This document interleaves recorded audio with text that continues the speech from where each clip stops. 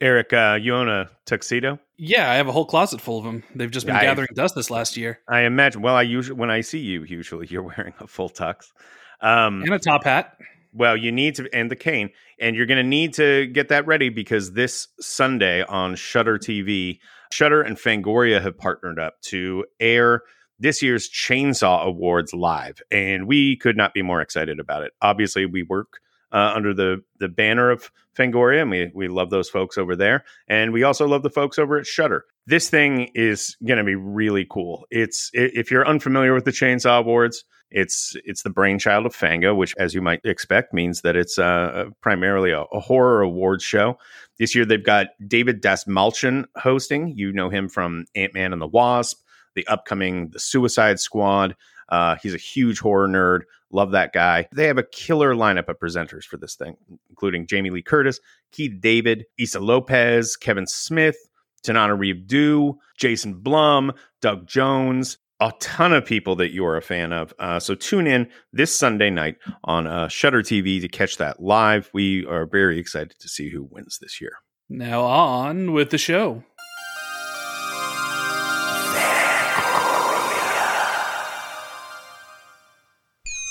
Hi. My name is Stephen King.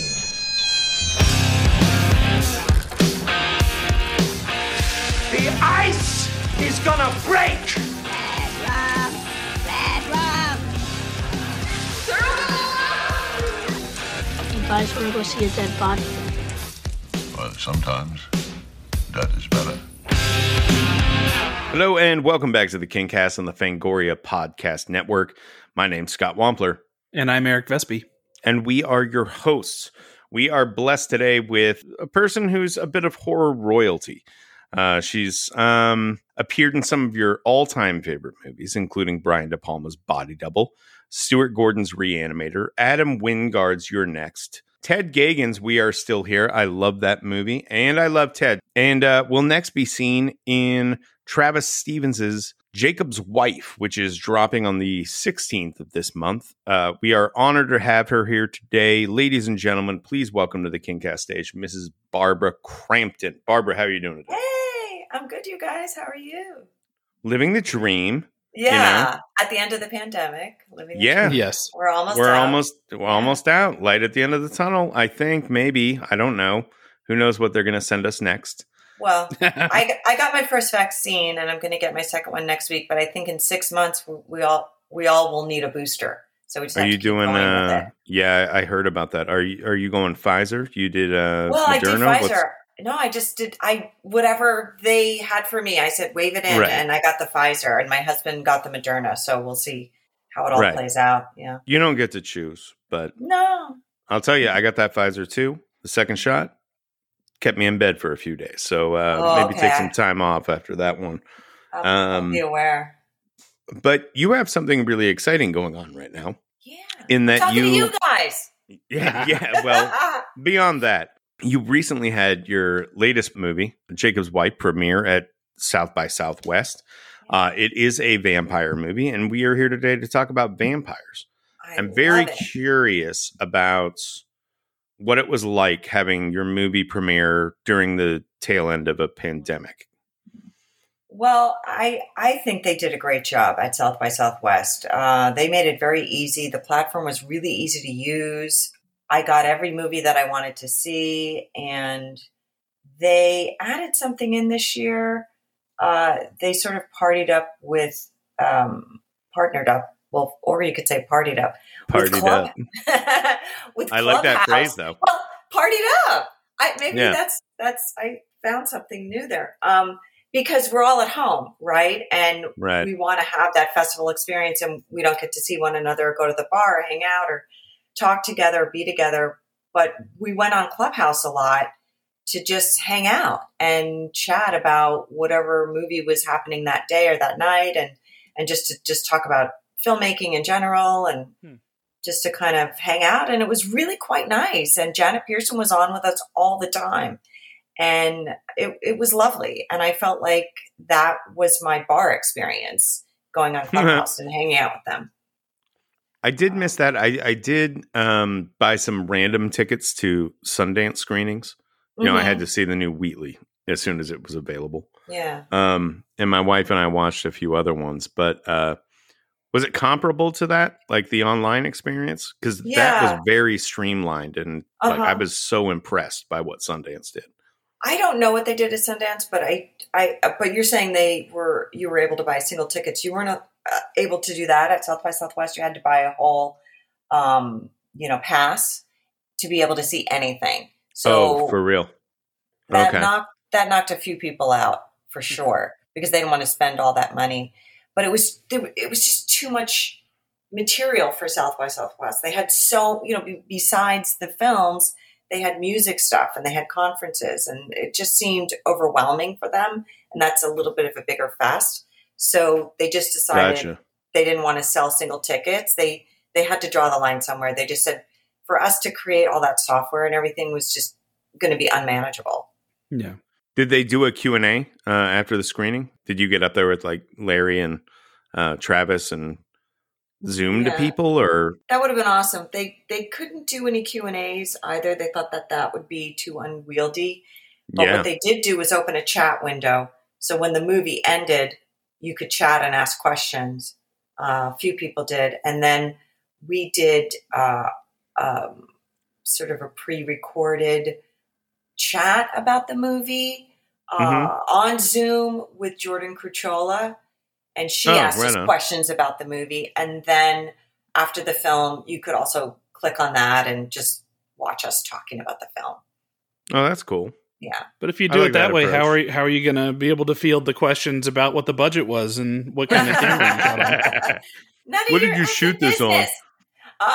Yeah, right. Oh, I know. Right. Yeah. 7 people in a row standing up and saying, this is more of a comment than a question. And you're like, fuck, man, just give me a break for 5 minutes. What's the weirdest question you've been asked during a Q&A? The weirdest question. Or the most alarming or the most memorable. Oh. Surely there's like. Yeah. I remember one recently. I was somewhere and this person had never seen any of my movies and had never heard of me and was saying that it was really nice to see me and where did I come from and that they hoped that I had more of a career because they really liked me in this movie. And everybody stood up and they said, no, she's been in movies since the 80s. And the guy went, oh, I've never seen any of them. But, that's valid, I guess. Not everybody watches horror movies, but if you're at a horror film festival, you'd think they'd know a couple of the films I was in. Barbara, tell us a little bit about your Stephen King origin story. Like, how did you come to King in the first place?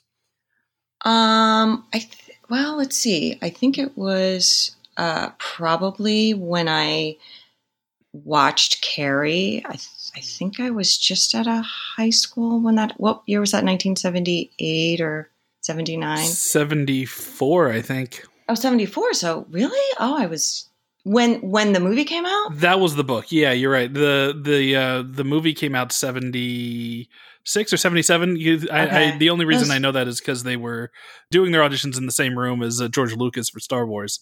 Oh, wow. They were doing like lots of back and forth auditioning. Like William Catt read for Luke and also for for the role in Carrie. Yeah. Yeah. For both the read for C-3PO. Yes. Well, that's cool. I didn't know that. Yeah, I watched the movie, and shortly after that, I read the book. At the time, I didn't really know who Stephen King was. I had read a lot of Dean Koontz books and was a fan of his, and then saw this movie, and then immediately read the book and said, "Oh, Stephen King, he's a really good writer. He's a little better than Dean Koontz." So. And yeah, I was really struck by, just the level of the personal horror that it depicted. To me, that is what I identify King with the most. That there's so much about the person, and there's so much delving into the backstory and who you are, and what's going on in the inner world of the person. And I mean, Carrie was just such an amazing movie when I'd never seen anything like it. Right. It was, yeah. So I read that book, and then, I think it was a few years later, I had moved to LA, and I got a call for an audition to go in for Firestarter. And I met Dino De Laurentiis and Mark Lester at the Beverly Hills Hotel, and I bought a beautiful little yellow dress for the meeting. And I think I was like 21 or 22 just after I moved there. And so I read the book, and I don't remember feeling like that book moved me as much probably as Carrie did. But then I had that experience. I assume you were meeting for the mom role, the one that Heather Locklear got. Yes, the young mom. I think that's what it was. Yeah, I'm sure that's what it was. Yeah, because it wouldn't have been the Drew Barrymore part at all. No, it would have been a radically different movie if it was. Yeah. Dino De Laurentiis is a guy who's come up a few times on this show. You mentioned meeting him. What was that? What was that guy like? He didn't speak English, or he didn't speak English to me. He mostly just looked at me and nodded. And I didn't speak Italian at the time. I speak a little Italian now because I did some movies in Italy with Stewart, but I don't remember him.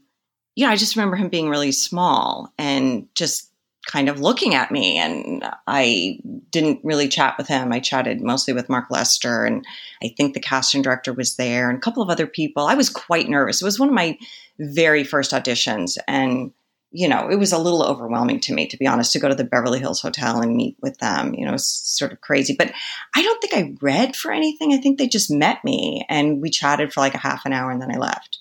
Why? What have other people said about Dino De Laurentiis? Oh, nothing. No, I don't think we've had anyone on the show that has worked with him or met him before. But kind of famously, he was pulling the strings behind Maximum Overdrive, and put King on that as his first feature film with mixed results.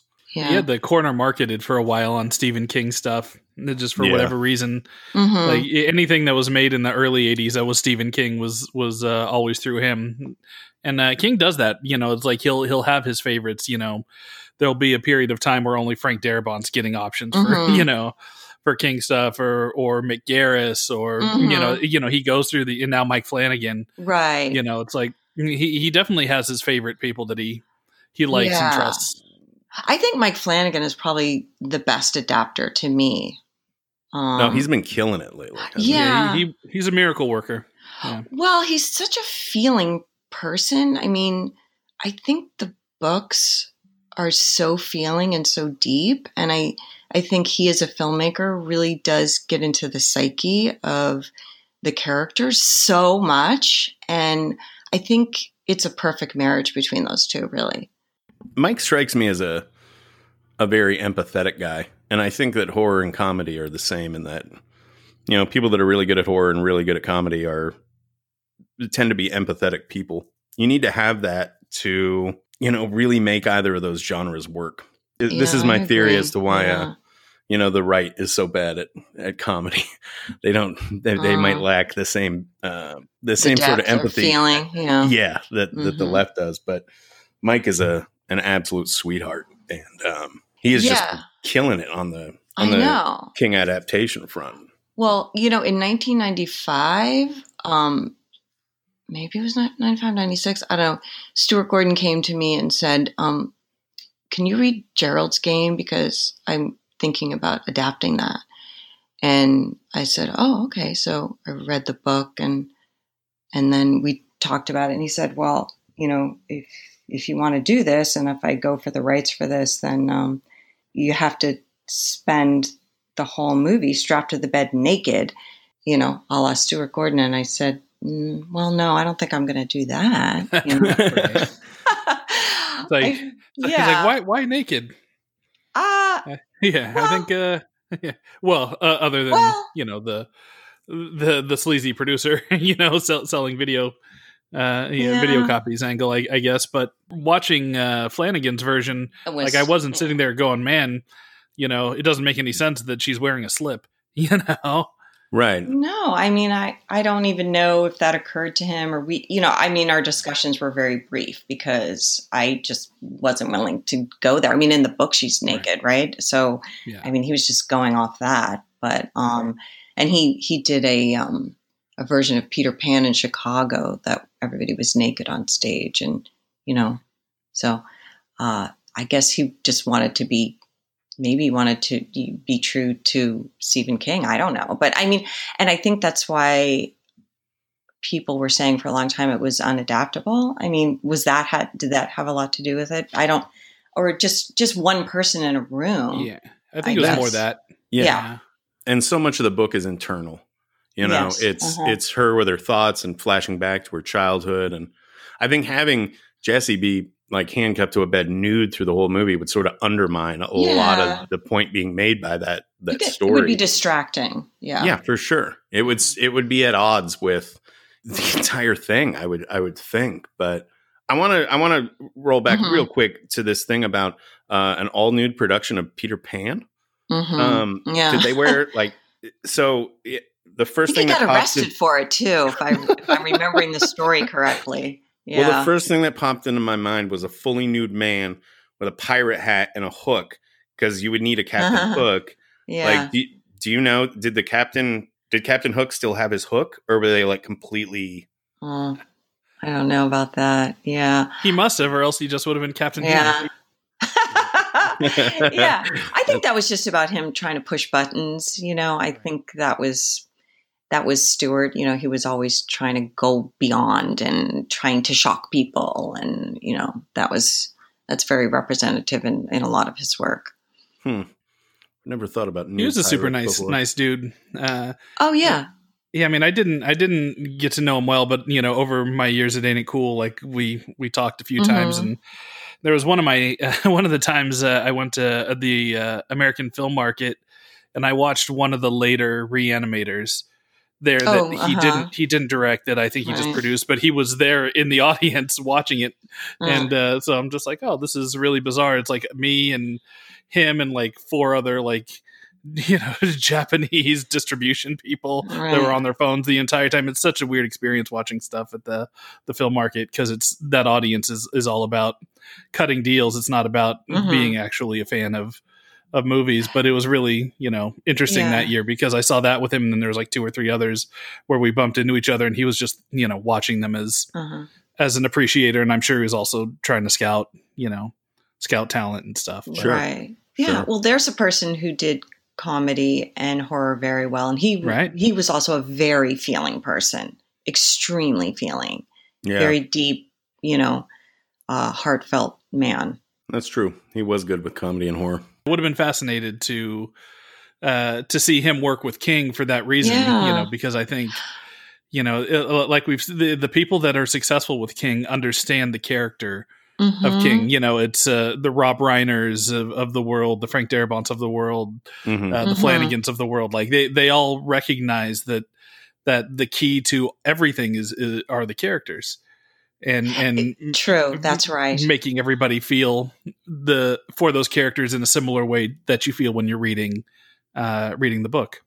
Yeah, and it's interesting that most of Stewart's most popular movies came from the Lovecraft universe, which I don't feel like those characters are as well drawn out as Stephen King's are. It's it's a Lovecraft is a world where you actually feel as a character like a minuscule part of it, and the world is overpowering. The world is overpowering and unknowable, and you just don't even matter as much as all the stuff you don't know. So the fear is outside of yourself and greater than yourself. And King was really about the fear. It was personal horror, like really what's inside your psyche and your heart and your soul. So I think Stewart did try to work on a few things with Dennis Paoli. I know that they talked to Stephen King a few times about different adaptations, but I'm not sure exactly what they were going to do. I think they were going to maybe do something for Masters of Horror. Yeah, but I'm not sure what that was. But he never did anything with them. Now, today you have brought us Salem's Lot. Why Salem's Lot? Oh, my God, so many reasons. I'm going to compare the book to the TV movie. I don't know. It's probably one of my favorite King movies, I think. And probably because of my childhood in a way. I don't know. Everything comes full circle. Sometimes you don't know why. But I grew up in Vermont and I spent summers in Maine in a little town called Ogunquit. And it was a summer community. It was on the water, on the beach. So it really didn't get a lot of action and traction just, for those 11 weeks that it was really hot in the summer. And I did spend some time up there before the summers and after because my brother-in-law owned a restaurant up there. And just being in Vermont and being in Maine, when I saw that movie for the first time, I've watched it many, many, many times. I understood those people. I understand that small town. I grew up in a town where the doctor came to your house to visit you. You didn't, if you didn't want, you could go to his office, but if you wanted him to make a house call, he would. And he had a bow tie and, I just understand that mentality, that small town sort of, Peyton Place type of mentality where there's a lot of secrets in the town and we had our own family secrets and we lived kind of a little bit of an insular life in the town of Rutland, Vermont. And I just really related to the movie when I saw it. And I guess I didn't realize it. And I read the book afterwards, but I didn't realize how much I was going to love vampires until I watched that movie. Although I did grow up watching Dark Shadows, and that was probably my gateway drug into the horror genre was that series. But I had never seen anything like Salem's Lot on TV. Like, it scared me so much when I saw it. I can still remember how I felt when those kids, when Danny Glick was at the window. Right. Was it Danny Glick? No, it was the other. It was Ralphie Glick at the window. Like, I was like, holy shit, there's a kid like floating at the window. I mean, I watch it now and it's gleeful and you guys are laughing. And it's true, but I remember feeling so terrified watching that for the first time. Yeah. No, well, I'll say this. I mean, listen, you're not alone. Everybody, not just, the people who saw it when it played on TV live, anybody who watched that, below, say, the age of 16 or something for the first time, like that scarred them. There is something very otherworldly about the way that Tobe Hooper shot it, because I think he shot almost all of that in reverse. Like there's almost all that's reverse. So the smoke is like not moving the way it's supposed to, and there's it's kind of like I think Sam Raimi did played with that a little bit with some of the Deadite movement, in the Evil Dead movies, but like it just makes it not feel, there's something off instantly about the movement. And it was on a crane. They shot it on a crane instead of by wires, and I don't know. So the movement was way more steady, and it's so funny. I rewatched the TV movie, having like read some of that trivia, and so I was like looking for it, and there is like one shot where you can very clearly see the crane like covered in black velvet or something, like pulling away, but you have to really be looking for it, and I think it only really shows up on the very nice restoration that Warner Archive did for their Blu-ray. You know what's funny about that movie too is like every window is the same in that whole damn town. In the hospital, in the houses, they're all the same window. Maybe they want to make it easy for the vampire to come in, but I thought that was kind of funny.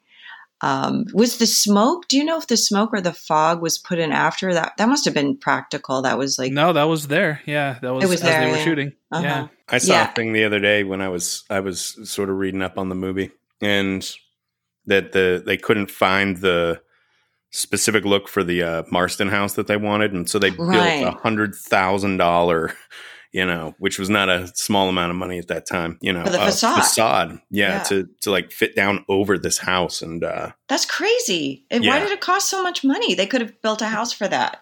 I know, there in the town.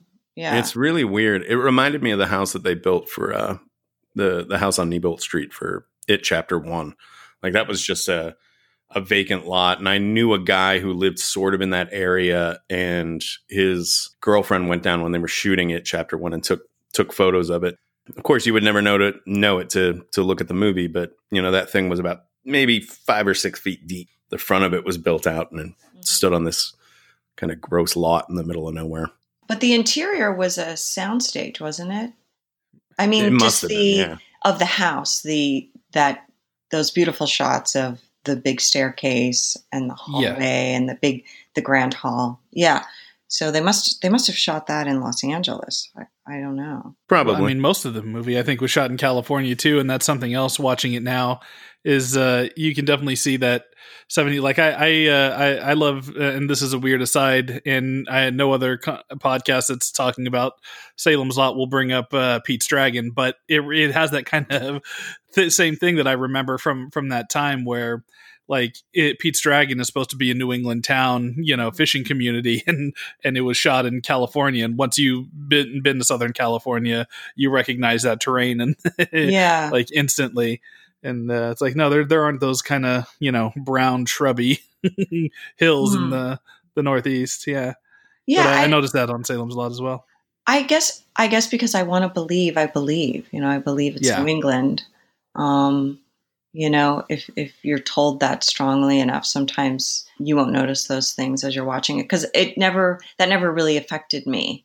That I thought, oh yeah, I mean, I knew where it was shot, like an hour north of Los Angeles, but I never thought about it like, oh, I'm looking at this now, and right. This isn't New England. Now, did you read the book? Did you read that like shortly after seeing the TV movie, or was that something you came to later?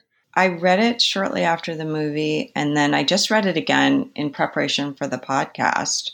I mean, it's just a beautiful book, and I love the themes, and I love the theme of, Ben being haunted by his past and needing to come back to the town to face it, to move on, and blaming himself for the horror that's there. That was one of the biggest things that I took away from it this time, was that he needs to come back to face it, but he also feels like maybe he brought it there with his coming to the town. And I don't know. And I know that King puts himself in a lot of his writing, but does he feel that way? Because he's writing about the horrors of humanity and mankind. Does he feel like he's bringing it to the forefront? And does he feel responsible in some way? Some negative way? Or is he examining that himself by exploring the horrors of the human soul?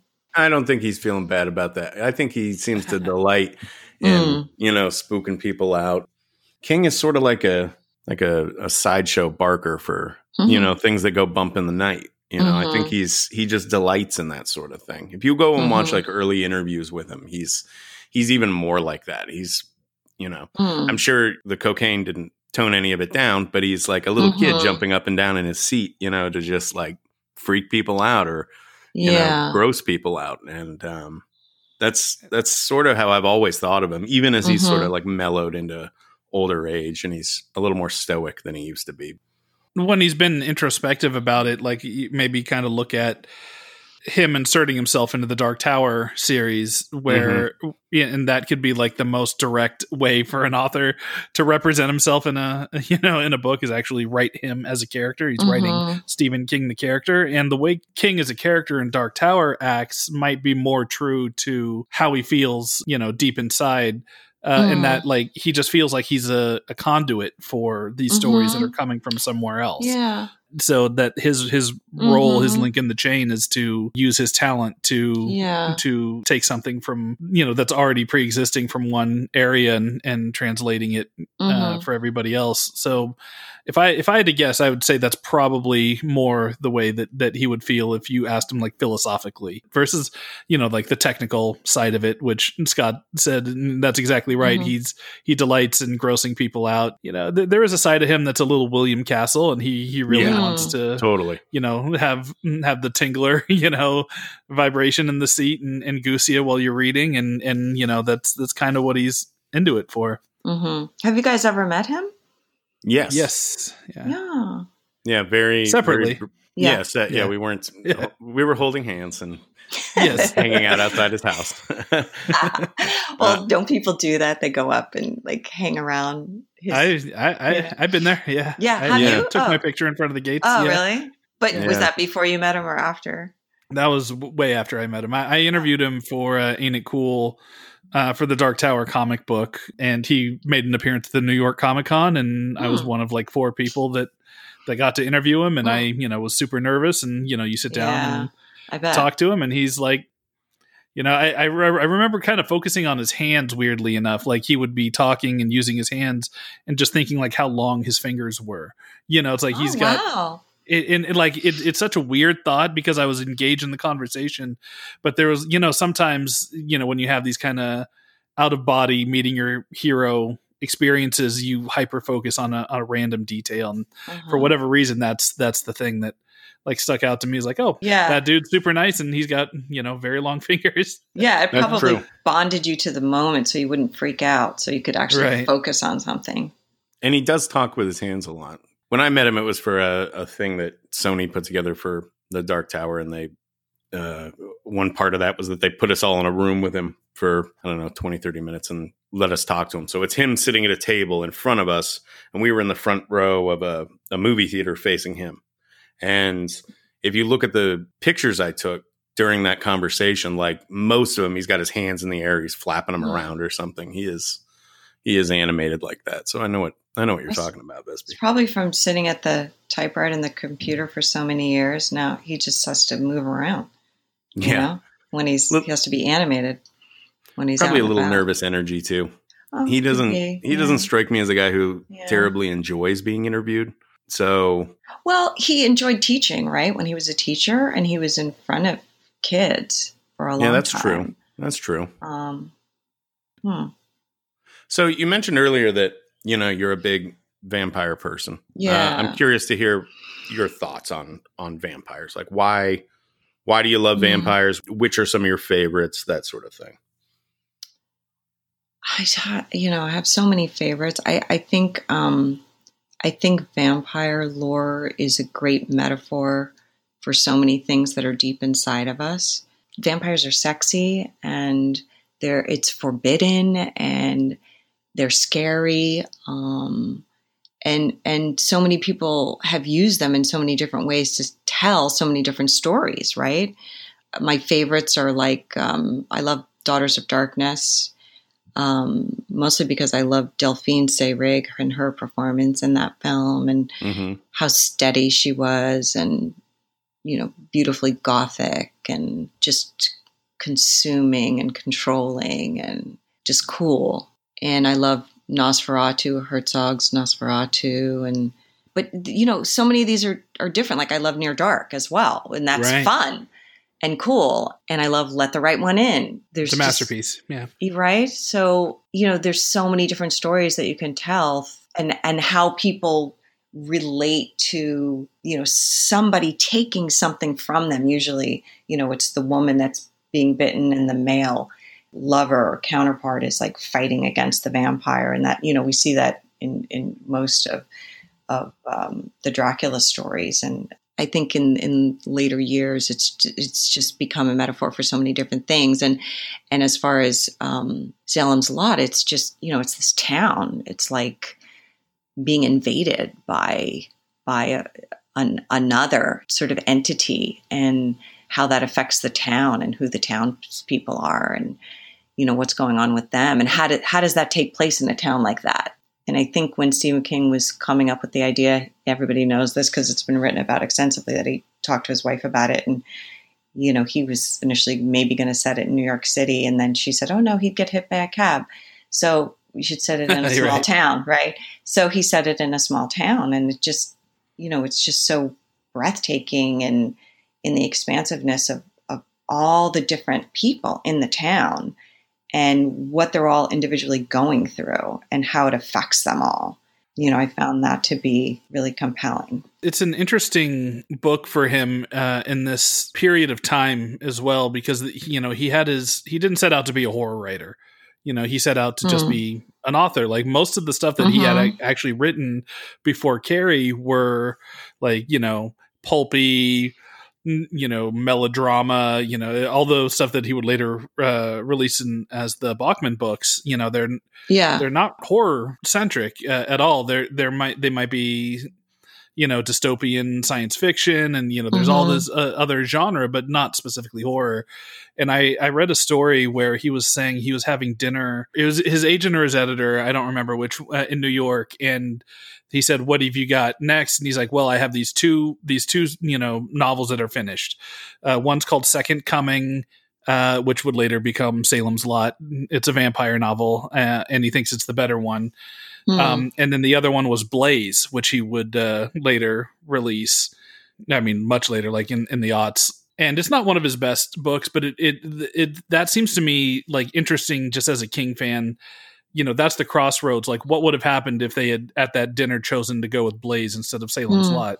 Would he have hit? Or, and if he did, would he have not been famous for being the horror writer? If he had gone off and done, other stuff, like, but to me, it feels like he went in the right path, because Salem's Lot is in a lot of ways the template for what he would become most famous for doing, the small town Maine, the fact that, you have this main character in Ben Mears, who's an author, which pop up in a lot of his works. There's that, but like you have a main character, but you also spend so much time on all the side characters that really flesh out this small town. And here's the thing: is one thing I really love about the book is how bleak it gets. This isn't like they uncover the vampire plot and save the day. It's like the main kid watches his fucking parents die. It's like the entire town is taken over and only 2 people get out. It's like I guess just because we're used to it existing as it is, it doesn't seem as radical, right now. But like I can't imagine somebody coming out with a popular best-selling story like that back now then, without a happy ending that would end like that. Yeah, that's a really good point. I hadn't thought about that. The things that I love most about the book are just the descriptions. There was one section of the book, rereading it, that I really focused on, and it was what's the guy's name who's the grave digger, Jeffrey Lewis's character. Right. What the heck's his name? Everybody's saying it now as they're listening to us. Mike Ryerson. And he was digging the grave, and he was hearing things in the wind, and he was looking at the grave, and he was feeling like he was being watched, and he was looking up at the Marston house, and he was, and it was daytime, right, when he was digging the grave, and it was probably the scariest, most chilling section of the book for me. Right. As an actor, when I prepare for a character, I usually write a big backstory, like pages and pages, because I have to fill stuff in for myself. And, working with Stuart Gordon, I didn't get a lot of backstory, like in the material. I would, most of that stuff was made up. But when you read something like that, I can imagine the actor, Jeffrey Lewis was amazing, but just being able to read the book and getting the sense of what that scene was like and how King depicted it, and the oppressiveness and the dread and the spookiness and all of it just informs an actor so much. And I feel like some of the performances in the film were really outstanding. And I don't know how much of it was the actor or was it the book, just having so much of the backstory written for you already. Mm-hmm. I think Jeffrey Lewis is like my favorite character one of my favorite characters. I love Ben Mears, but just as far as embodying that type of old Maina, and living and working her whole life there. And his accent was perfect, and just his embodiment of that character. I just believed him so much in that scene at the restaurant. You know, it was freaky and scary. And I thought he was one of my favorites in the movie. Yeah, there's an extra added layer of weirdness for me because Jeffrey Lewis looks 90% like my grandpa. Oh, really? So, you know, because he has that great sequence after he turns and he confronts the teacher again, and he's just sitting there rocking. Oh, in the rocking chair. That was the other scene that freaked me out, and that's one of the scariest moments I've ever seen in film history. Was just, and maybe it was because of my age, but right, he was so believable and so scary and so freaky, and you knew he was going to look up from that chair eventually, and you knew he was going to have the eyes, and they hold it for so long, with him just making the squeak and teacher, look at me, teacher.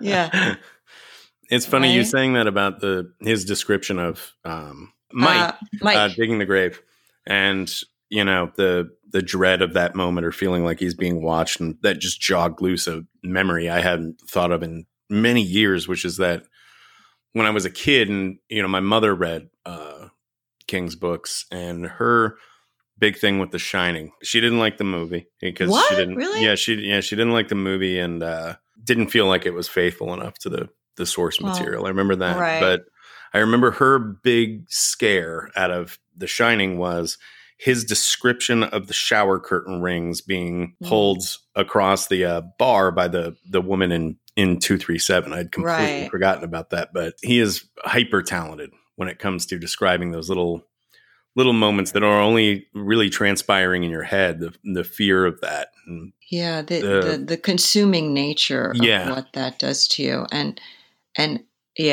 did she ever come to like the movie later on? Or, I mean, do you like the movie, or were you influenced by her? Or I remember that they were pretty permissible about what they let me watch. I was an only child, so got away with a lot of stuff actually, but they weren't too restrictive in what I watched. I remember The Shining being sort of a battle because I must have been really young, and we were at a Blockbuster, and I had already seen R-rated stuff by that point.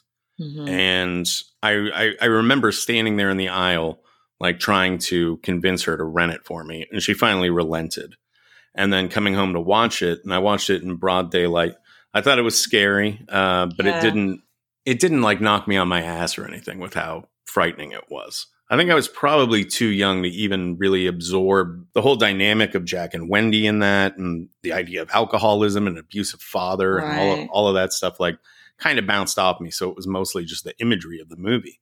And the imagery of the movie was freaky, but I remember she walked in around the time of the Room 237 sequence and coming in and seeing the nude woman on screen. And she was just like, oh, I forgot about this part. Yeah. She was like, I maybe wouldn't have rented it. She was more concerned about me seeing a naked lady than, Scatman Crothers taking an axe to the chest or something like that, which is right. Well, that's our repressive puritanical society that we grew up in here in America. Yeah. To me, that's the scariest scene in the film. The bathroom. Yeah. The bathroom, the bathtub, and her coming out of the bathtub.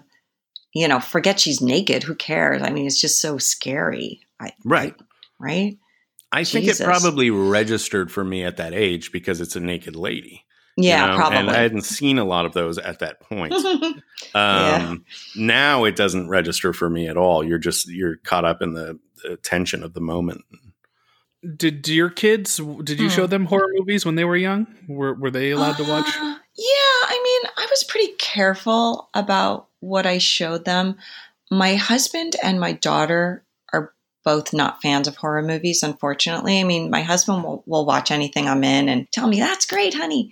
But he doesn't seek out horror movies. He gets scared, and my daughter does too.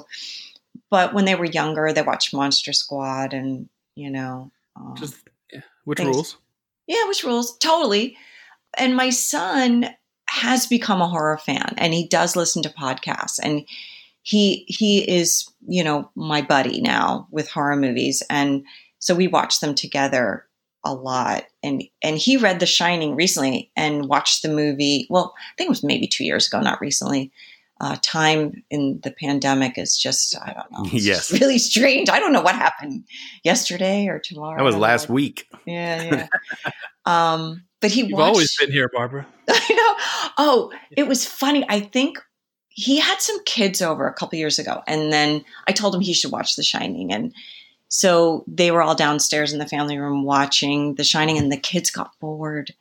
Oh, I couldn't believe it until they watched something else. I can't remember what it was that they watched. Some stupid, really dumb movie that I went, really? Oh my God.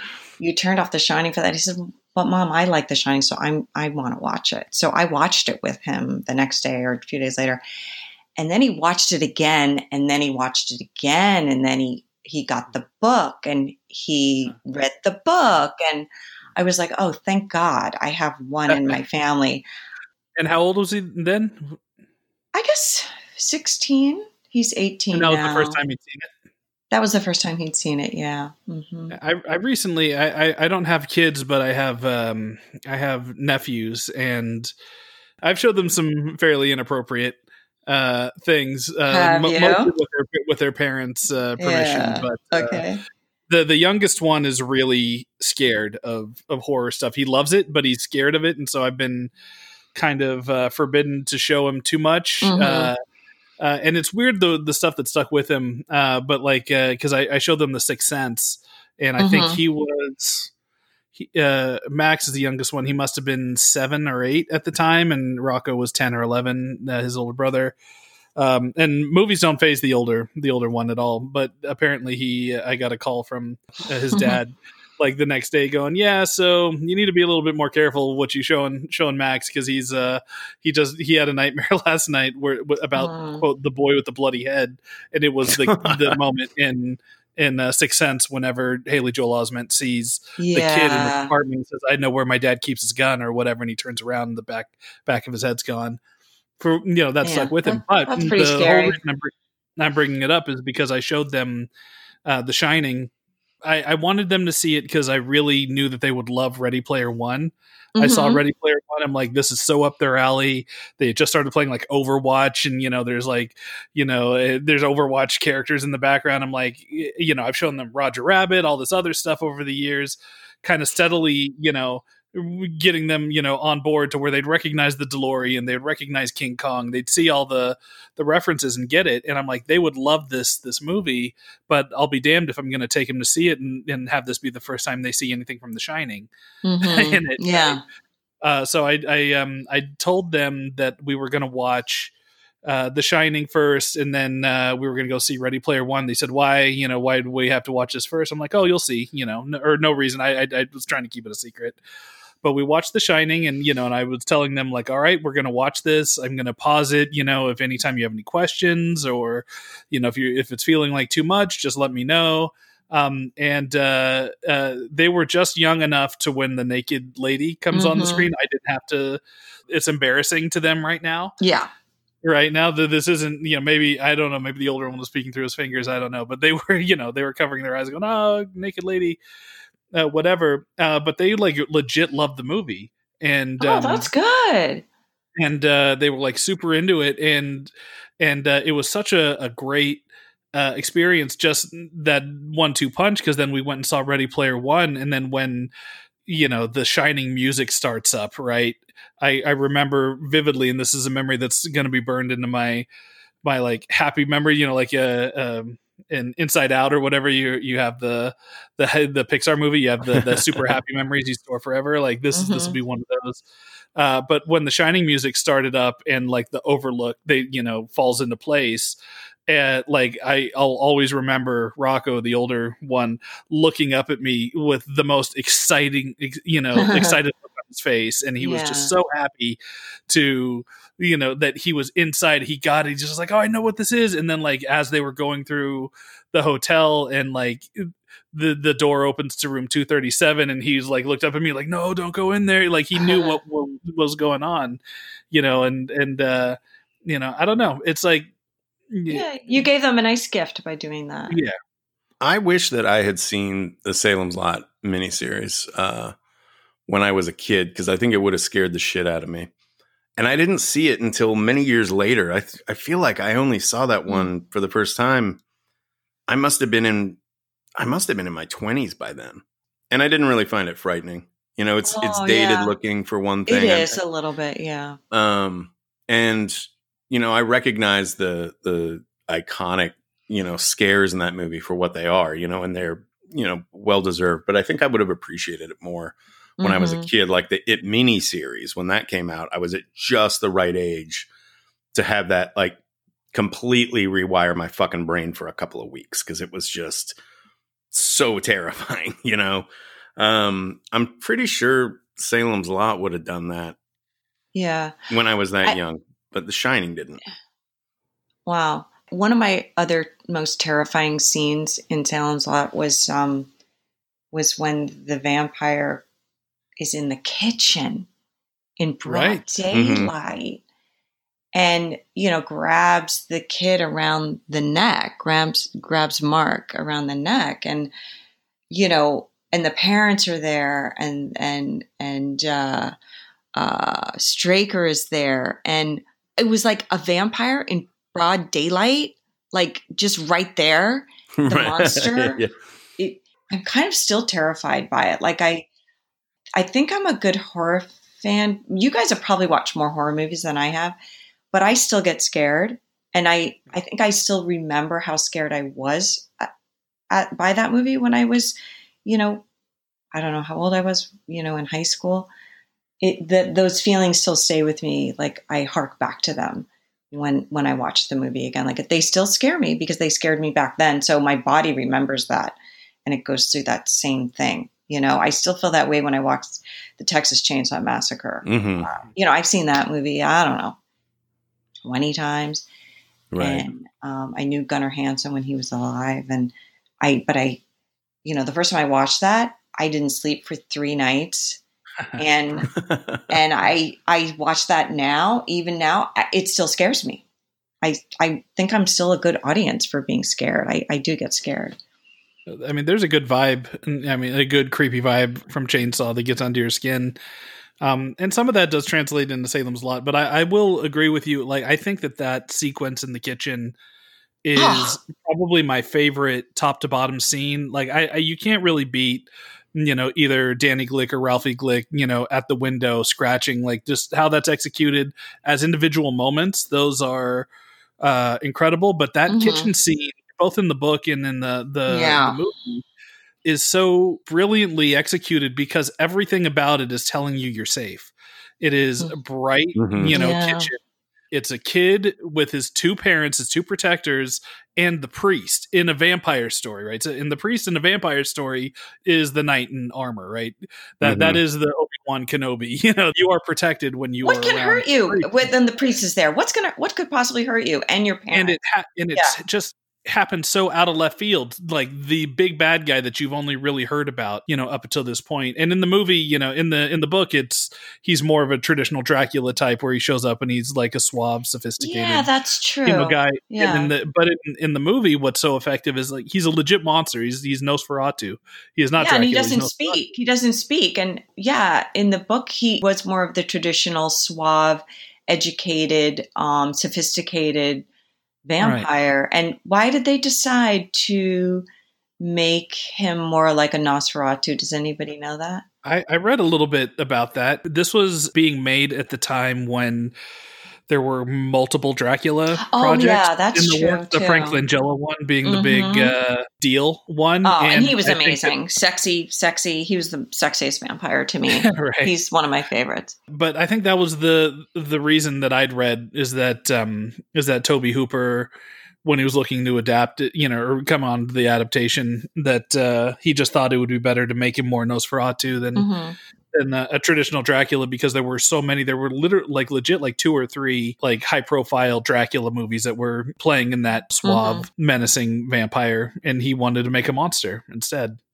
I think that the further you get for an on-screen vampire, the further it gets away from the classic Dracula look is, I think the more I like it. And I think that the less sexy you make the whole thing, the less romanticized it is. I think I also like it more. So what are your favorite vampire movies then? You must I think interesting. I was thinking about this when you were listing yours off earlier, and I think Let the Right One In is maybe my favorite. Yeah. That one is just such an upending of the traditionality of vampire stories. And it's an ugly, like mean-spirited. I mean, it's not ugly to look at. It's a beautiful movie, but it's telling kind of an ugly story about this girl, and then the guy is sort of her he's helper. A child molester. Her neighbor is sort of the force for good, the young boy. Yeah. But even he gets eventually sucked into her lifestyle. I think it's. I didn't really read it that way. I read it as that the young boy next door was going to grow up to be that protector. I mean, I think in they don't make a point of it in the movie, but apparently in the book, like it's made quite clear that Eli was a boy, that she was a boy when she was turned, and she's like kind of transitioned, herself into a girl, which adds a whole other really, random. Actually, I didn't know that part of it. Really? I didn't know that either. It adds this whole other complication, but for real. Of course, anytime you see, a movie where you have that, because obviously her protector was in love with her. I mean, that is unquestioning, that's what that relationship was, but it becomes something completely more complicated and bizarre and interesting. I didn't read but I didn't read the book. But was her older helper? Did he meet her when he was also younger and he grew up? I believe so. Yeah, I believe that stated. But again, I haven't read the book either. This is just from the bits and pieces I've gleaned. But I mean, just from a storytelling perspective, I can see that is where they are going with her new protector. Her new protector is a young boy and she will always stay that age, right? Yeah. So it's a cycle. Yeah. It's a cycle. Yeah. And there is like kind of a subtext of, how jealous the protector gets over her growing, friendship and relationship with this boy and all this, where you can kind of see that he's seeing that his time is running out and he's getting almost too old to help her and all this, and he's fighting against it. It's a fascinating movie. I love that movie to death. And the remake's pretty good too. I never saw the remake. Yeah, I should watch that. It's good. Yeah, man. Yeah. It's very similar. Is it like word for word dialogue or? Not really. It's not literally, but it's very close. It makes a few changes, I think, but I haven't seen that one in forever. I should go back and watch that one. It sounds like you like the more monster vampires, the more From Dusk Till Dawn, or the Bram Stoker's Dracula, the Coppola Dracula. Scott. Scott. Oh, you like something that's a little different. You said, yeah. Yeah, I like that. I like when the vampire is a little more animalistic, a little less romanticized. I find that just to be a more interesting approach. And I think Let the Right One In has the most unique approach. So that one, if I had to name it, I'm not really a big vampire dude, though. So you're not? No. And I think it's sort of the same problem that I have with zombies or even werewolves to a lesser extent. I don't find any of that stuff scary to begin with. I was thinking about this when we were talking a moment ago about being scared of movies. Like slasher movies don't scare me. What vampire stuff doesn't scare me. I think it's got to be. I think the more inexplicable the horror of it is. Like, did Mandy scare you? Did we scare Mandy? Yeah. I think Mandy's a like something that's a little more out there. Like you can't put your finger drawn on to it cosmic horror a lot. Yeah, so maybe you like Lovecraft. Of it. Oh, I love Lovecraft. Terrible racist, but I love that genre of horror where it's more inexplicable than it is defined. I think the more you define the thing, the less scary it becomes.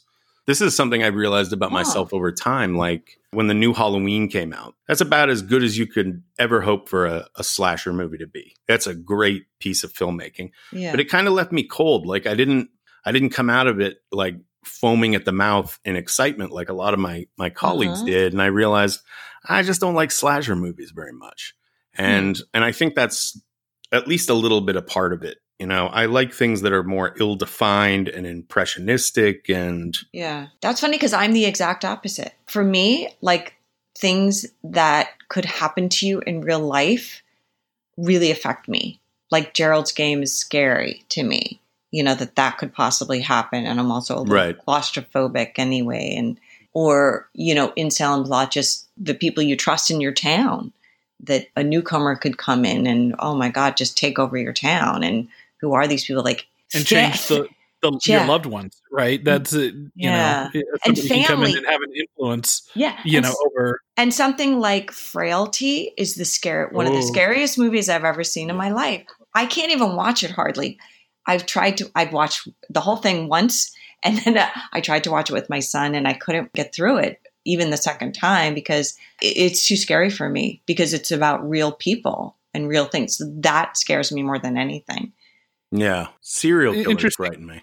I find that shit, but I'm big on true crime stuff, you know, and it's clearly like a morbid fascination, but I do find that stuff very, very frightening. Well, like serial killer movies are scary to me too. Yeah, for sure. Yeah, for sure.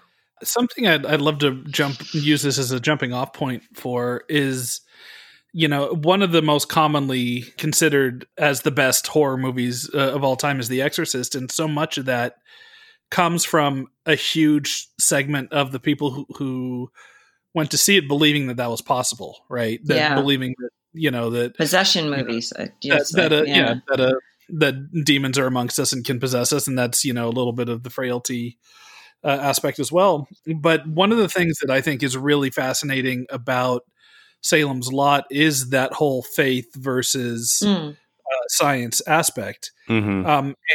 And going back to that kitchen sequence, that whole thing with the priest, you know, being challenged to put his faith against, you know, the power of the vampire and failing is fascinating to me. Yeah. What's doubly fascinating to me is how I don't read Mark Petrie as being a particularly religious character. Like he wards off the vampire, you know, kid at his window, Danny Glick, with a piece of his model kit, right? That he has like a Frankenstein model kit, and you know he uses the cross from the cemetery piece up and uses that. And what I love about that is that character is, you know, he's like an 11-year-old kid who is obsessed with monsters. And so he knows that that's going to work and has faith it'll work because he just knows that that's what you do with vampires, right? It's not that he believes in you know, in Jesus and it's the power of Christianity warding off the evil. It is his belief in that working, because the whole point is that with the vampire, they can sway you, you know, that they have power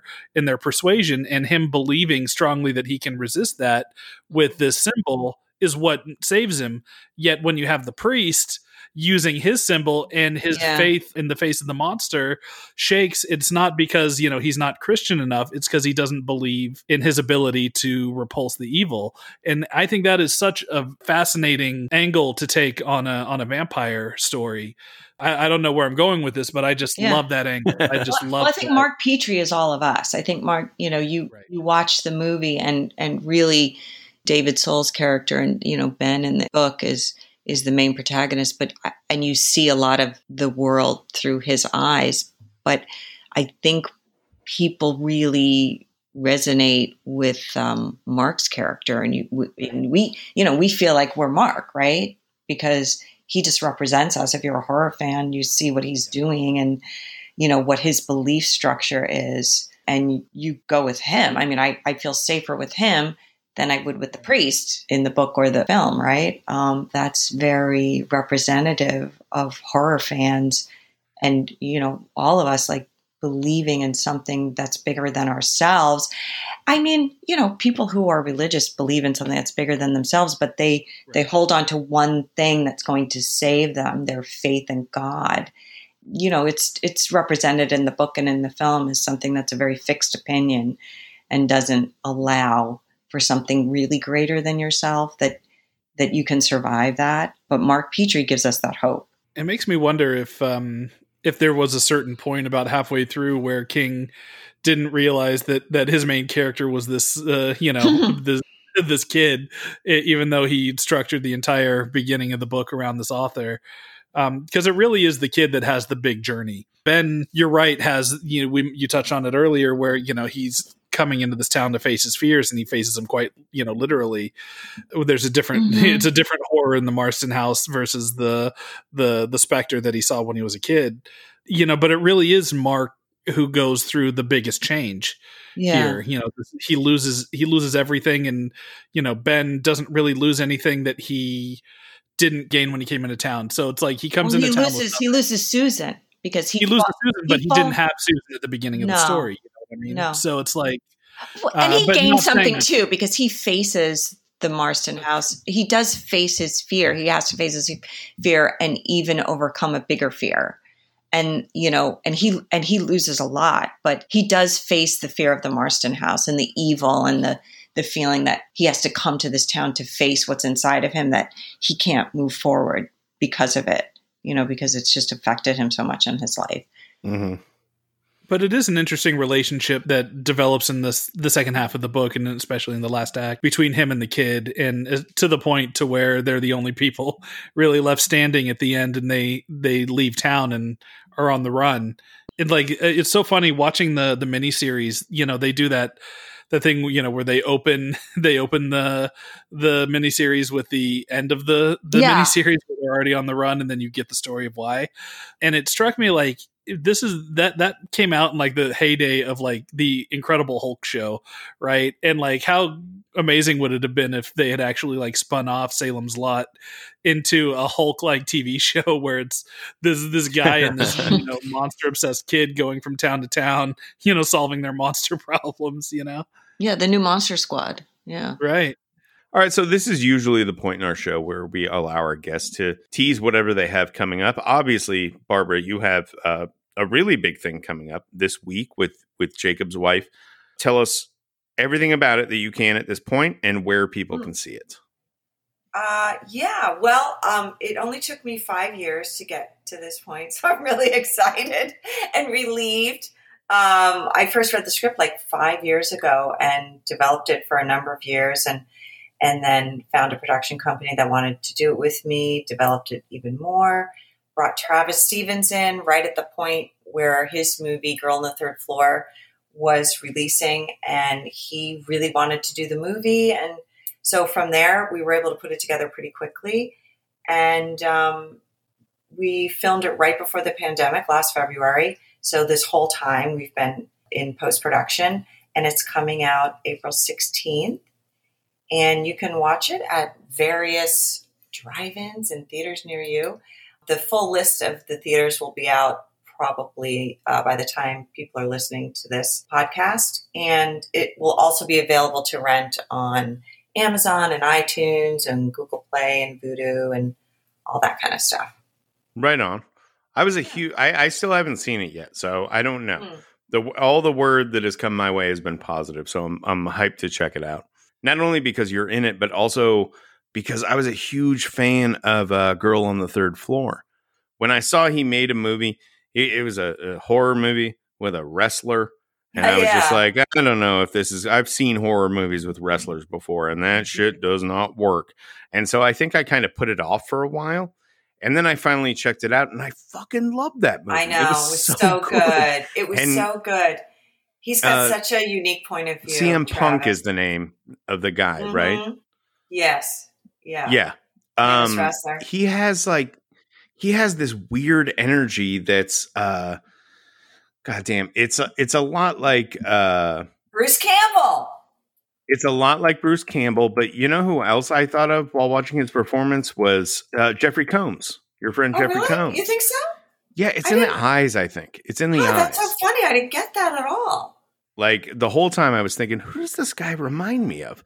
And it's all in the eyes. I kept thinking of the Frightener, and his sort of, Frighteners, like, it's not bug-eyed because he doesn't have unattractive eyes, but he has that dude has like big eyes and shit. CM Punk, he definitely has a presence and an aura about him, and he's already a performer, and he really wants to act more. And Travis really wanted to put him in our movie, and I was like, of course. I mean, I love him, and I think he really delivers. It's more of a cameo, so I want to warn people about that, but he completely delivers, and he's so charming, and I'd love to work with him again. I think he's just a spectacular person. Wait, he's in Jacob's Wife? Yes. See, I didn't even know that. I'm talking about Girl on the Third Floor, but this is an even bigger selling point. I didn't realize that. Yeah. Okay, now I'm extra excited. Come for CM Punk and Jacob's Wife and get to see Barbara Crampton. And Larry Fessenden. Larry Fessenden. Can we just talk for a second about how amazing that guy's screen presence is? Like, it's amazing. Larry, he's incredible on screen. Just the best. You know how when they say people understand the assignment, that's Larry Fessenden. Whatever part you give him, he understands the assignment. Whether he's playing a scruffy, ne'er-do-well kind of drifter guy or somebody who's getting killed or whatever, he gets it. And in this movie, we get to see Larry in a whole different light because he's playing a buttoned up sort of repressed pastor that has this sort of energy about him that is overbearing and overwhelming his wife. And that's who I play. And he does that spectacularly. He's got his tooth in now, and he's all buttoned up and his hair's combed. And he's just really wonderfully enormous in the film and just understood the assignment. Really. He's just great. Can I just say how much I love that? I love it when people can have that range. Like, I'll never forget the first time I saw Once Upon a Time in the West, and there's Henry Fonda fucking straight up like kills a kid at the beginning of that. And it's like, that's like watching a movie and Tom Hanks showing up and just murdering a kid right at the beginning and being the bad guy. And it's like, I love seeing that. So I love Larry's range, and I love that, he's a character actor. Man, I love it. Yeah. One of my favorite Larry roles is Session 9. And of course, I'm going to say that because, I'm a huge I'm maybe the biggest Session 9 fan you'll ever encounter. But he shows up for like one scene at the end. Like he's in there for all of, I think he has like one or two lines. And right. That's what usually happens with him. Well, he kills it in those moments. He kills it. Yeah. Yeah. He's like till you see him in this, because I'm so excited. He's got two lines times 1,000. And the whole movie is about this woman who gets bitten by a vampire, and that's me. And she changes through the course of the story, but also it's really a movie about a marriage and how one person, when they change and they grow through some change, in this case, vampirism, how that changes their partner. And Larry takes a big turn in the film as well and really nails it. Well, we can't wait to see it. All the footage I've seen of it is beautifully shot. It looks great. And we look forward to checking that out on Friday. Yeah. Well, thanks for joining us, Barbara. This is great. Love you guys. Thanks for having me. Many thanks to Barbara for joining us for our return trip to Salem's Lot. This is one of the titles that I've found has been really fascinating talking to different people about. Brian Fuller very famously came on our show and had a really great reading on this. And it's a novel that you tend to peel back layers as you discuss it. And I think that you and I are kind of similar in that the book isn't our favorite of the big name kings, right? We both respect it and like it, but it's not in God tier for us. Yeah. Yeah, I think that's fair to say. But it is one of those books that's really fascinating to break down, to dive into. So I wouldn't be surprised if we jump back into Salem's Lot at some point further down the road. It'll be a while because, we've got a couple of those as it is now. Probably going to be a minute before we touch that one again. But lovely having Barbara on. She's just the best. Always happy to talk to Barbara. In a nice bit of synchronicity here, our Patreon bonus episode this Friday has a Your Next connection. We are doing a commentary for Silver Bullet. It's been a longtime favorite of mine, and I brought in a good friend of mine who is an actor by the name of A.J. Bowen, who played Barbara's son, one of her sons, in Your Next. He was also in The Sacrament, The Signal, House of the Devil. He's been all over genre, and he's a good buddy of mine, and he came in to talk about how rad Uncle Red is and how inappropriate it is to give a handicapped boy a rocket-powered wheelchair, and we just have a lot of fun with Silver Bullet, and so that'll be on our Patreon this Friday exclusively for our Patreon subscribers. And next Wednesday on the show, the title is Creep Show. We are going through every segment of this thing bit by bit, so it's something of a supersized episode, if I remember correctly. It's got a hefty run time, but a very, very entertaining episode. I'm not going to tell you much about the guest, but I will say that it is a comedian of some renown who has appeared on virtually every late night talk show, multiple comedy specials. His bona fides are legit, and he's a very funny gentleman, and we had a blast talking to him about Creep Show. So look forward to that next Wednesday in the main feed. In the meantime, go rate and subscribe on iTunes. 5 stars only, as always. You guys know the drill. And also, I guess I would like to tease this. Let's see. I guess it'll be, 29 days from the date this episode airs. We will be airing our 1-year anniversary show.